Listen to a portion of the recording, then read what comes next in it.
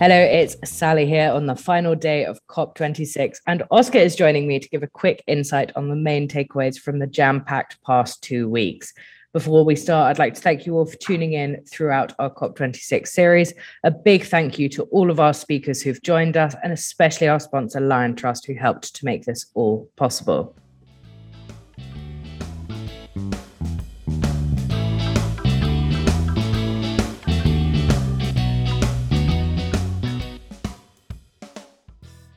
Hello, it's James and Sally here to let you all know about our podcast sponsor. This COP26 series of the UK CIF Leadership Podcast is sponsored by Liontrust. We're delighted to have them involved. Liontrust is a specialist fund management company that was founded in 1995. And as of July 2021, they had £34 billion in assets under management. Their aim is to have a positive impact on their investors, stakeholders, and society. We're so pleased to have them on board for this series.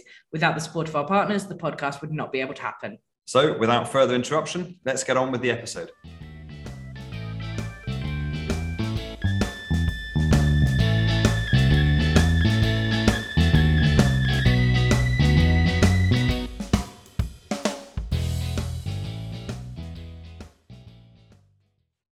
Oscar, I'll hand over to you now. Hi, Sally. Really pleased to be joining you in essentially this kind of wrap-up podcast. To summarize really what's gone on in these last 2 weeks at the COP26 summit in Glasgow. I suppose, Sally, heading into this summit, a lot of us and observers were quite pessimistic on its prospects. The Prime Minister Boris Johnson compared humanity to being, I suppose, 5-1 down, making the analogy to a football score. And all the analysis that we were seeing showed that the world wasn't on track to meet the Paris Agreement global temperature rise goals of between 1.5 degrees and 2 degrees Celsius. So, going into Glasgow, prospects seemed rather bleak in terms of tackling the climate emergency. But actually, over the course of the 2 weeks, we have seen some really amazing, momentous commitments made. Perhaps we'll get to this a little bit later in this episode in terms of, has it gone far enough? But, we have seen, net zero pledges being made by India, albeit a bit too far away at 2070, but, a lot of us wouldn't have expected that to be made. We've seen this momentous deal on reducing methane emissions from the United States and China, for example, just this week. Saudi Arabia set a net zero target as well. So, undoubtedly, we've seen a lot of progress. But the question that we'll turn to later is whether this is enough to reach the Paris Agreement goals. Will it be enough? Will it really deliver progress? And I think that's something we can discuss later over this podcast.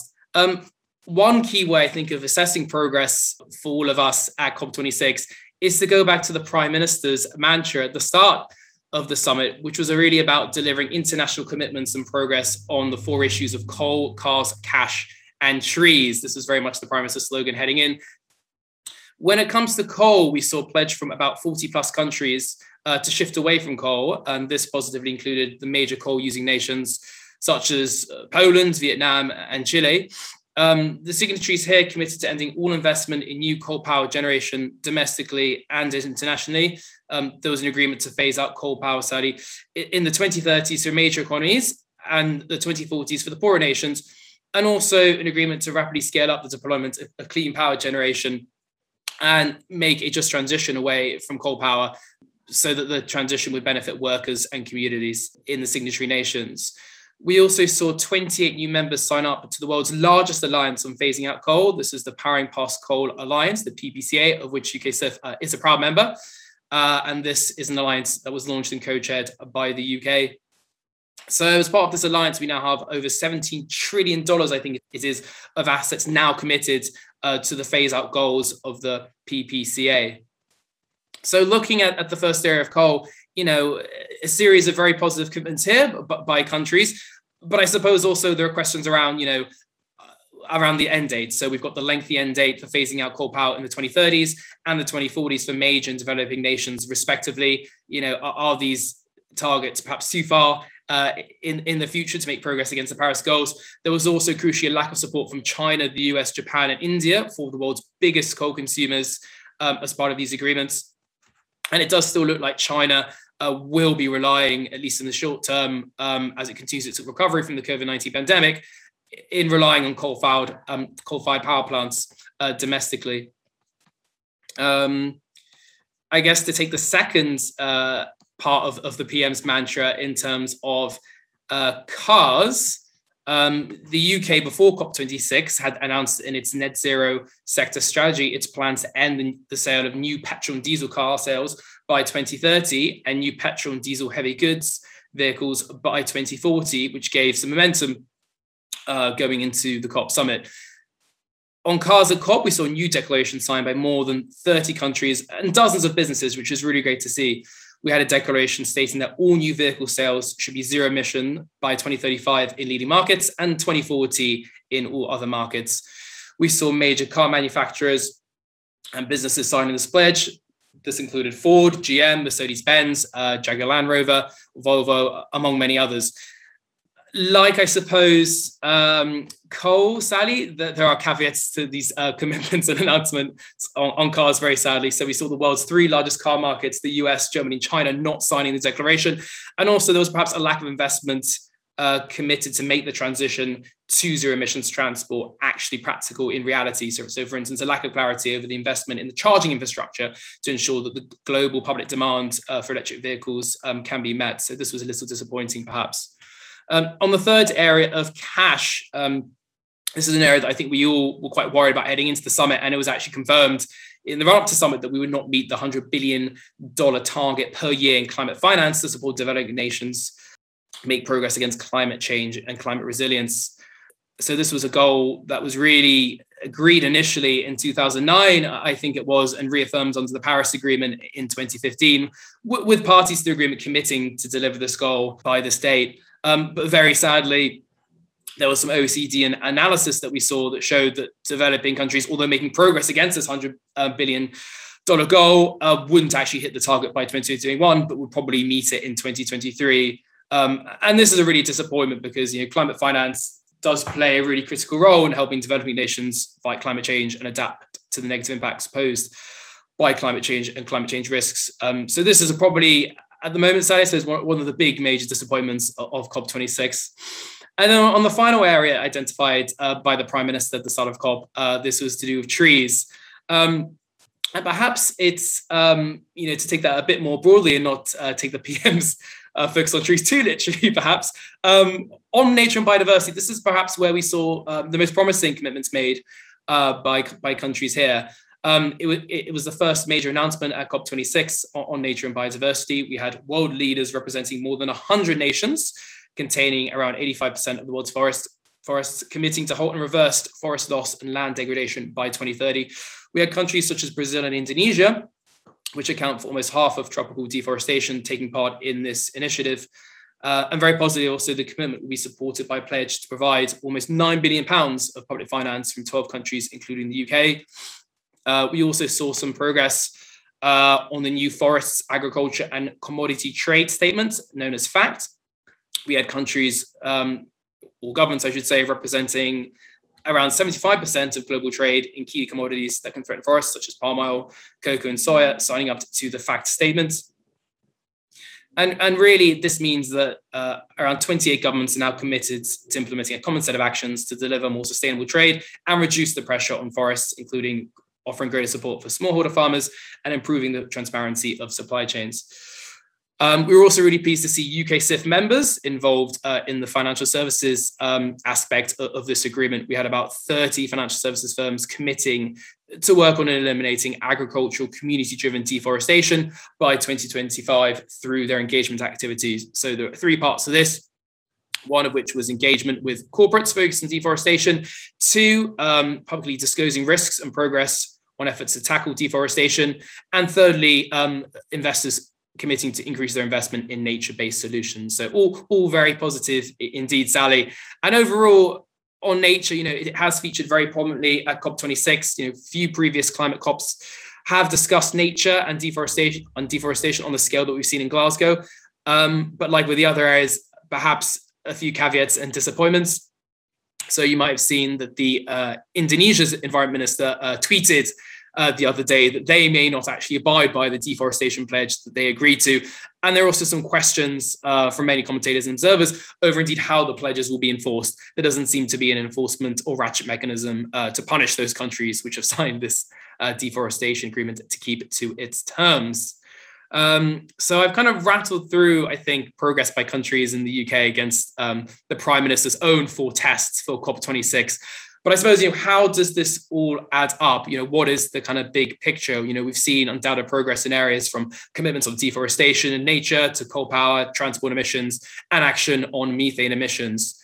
And to touch on the recent China-US agreement that I mentioned at the start of our podcast, China and the US are the world's 2 biggest emitters of carbon emissions. In this agreement, it was quite a dramatic press conference in many ways. Both countries said they would work together to achieve the 1.5 degrees Celsius temperature goal set out in the Paris Agreement. And there were pledges also on close cooperation throughout the 2020s on cutting emissions. And we saw a commitment to a joint working group to meet regularly to address the climate crisis over the next decade. So, as I said, progress in many areas. A really great cooperation agreement between China and the United States. But I guess, where does this all add up to, Sally? Does this really deliver us and keep the 1.5 degree target, within reach of all of us? We've seen a series of different studies saying very, very different things. But I think the most recent study we've now seen, Sally, from the Carbon Action Tracker has said that the impact of all the commitments at COP, including all the different sectoral plans and commitments, would close the emissions gap for 2030 between the current projected emissions and a 1.5 degree pathway by around 9%.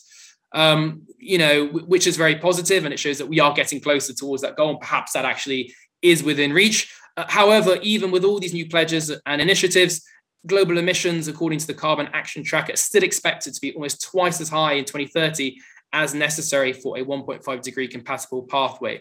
So clearly, there's a lot of work still to be done. And I think some of this clarity is still awaited by all of us in this final COP26 text agreement. This is the kind of really crucial document which will be agreed by all countries at the conclusion of COP26, which will hopefully answer some of the questions on whether the 1.5 degrees Celsius target can be kept alive. We've seen a draft document published by the UK as president of COP, and this will really need to be kind of negotiated and hammered out in very kind of late night sessions by all the different delegations in Glasgow.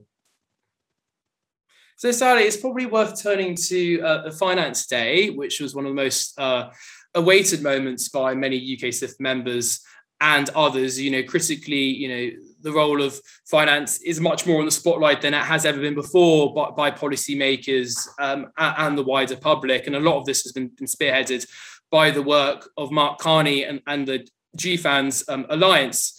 So it's worth really dwelling and spending a few minutes perhaps on, what were the key takeaways for our listeners coming out of the Finance Day on day 3 of COP26. One of the main announcements that we saw at Finance Day came in the form of a pledge by the Chancellor Rishi Sunak for the UK to be the world's first net zero aligned financial services centre. The Private Finance Advisory Group, which was an independent group advising the Climate Change Committee, towards the end of 2020 made a very similar call to the Chancellor to adopt this pledge. And then we saw this call reiterated following that report from the advisory group by a number of think tanks and others for the UK to commit to be the world's first net zero financial system.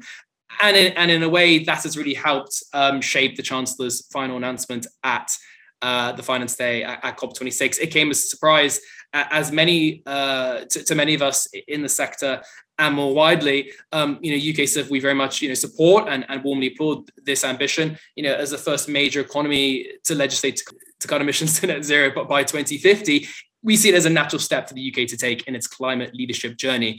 I think for us at UK SIF and many of our members, we'll need a bit of clarity on, I suppose, how can we take the sector there? What are some of the actions and policies and steps that will be needed to advance the progress to advance the sector towards this world leading ambition? And we look forward to working with the Chancellor and others on defining what does a net zero financial services sector mean in reality, and how do we define some of the components that make that up, such as a good quality transition plan.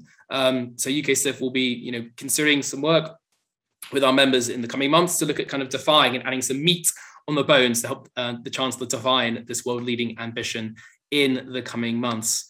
I mentioned transition plans. There were some details published by the Chancellor at Finance Day on the proposal to require asset managers, asset owners, and listed companies to publish transition plans on a comply and explain basis initially, but then it looks like a mandatory approach will then be taken, which will require parliamentary legislation.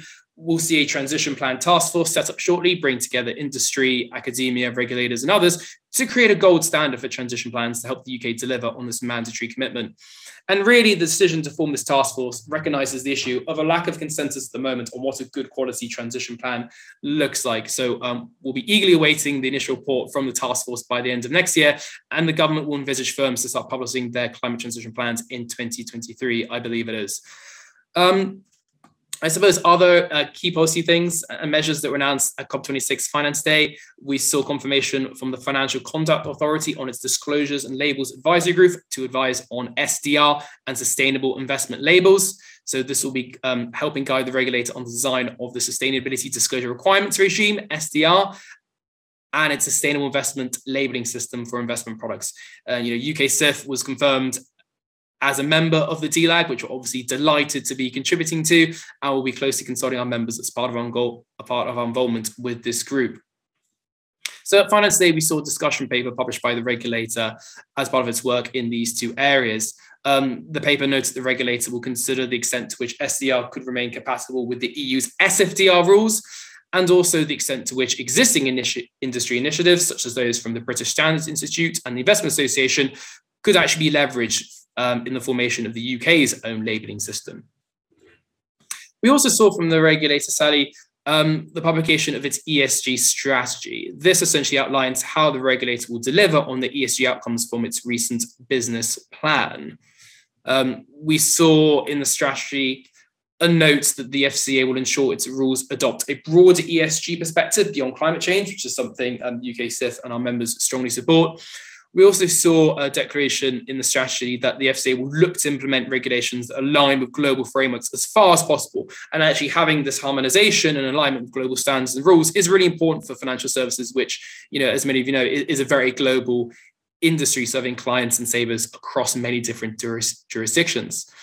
We also saw a note around consulting with stakeholders in the first half of next year on promoting credible transition plans, and also considering how the regulator could facilitate an industry-led approach on the issue of shareholder votes on companies' transition plans as well. So, lots for our members and others to digest in the FCA's ESG strategy. I mentioned the importance of harmonization of global standards. We saw the IFRS Foundation announce the launch of its International Sustainability Standards Board, the ISSB. We had the chair of the IFRS Foundation, Riikki Liikanen, confirm the formation of the ISSB on Finance Day at COP26.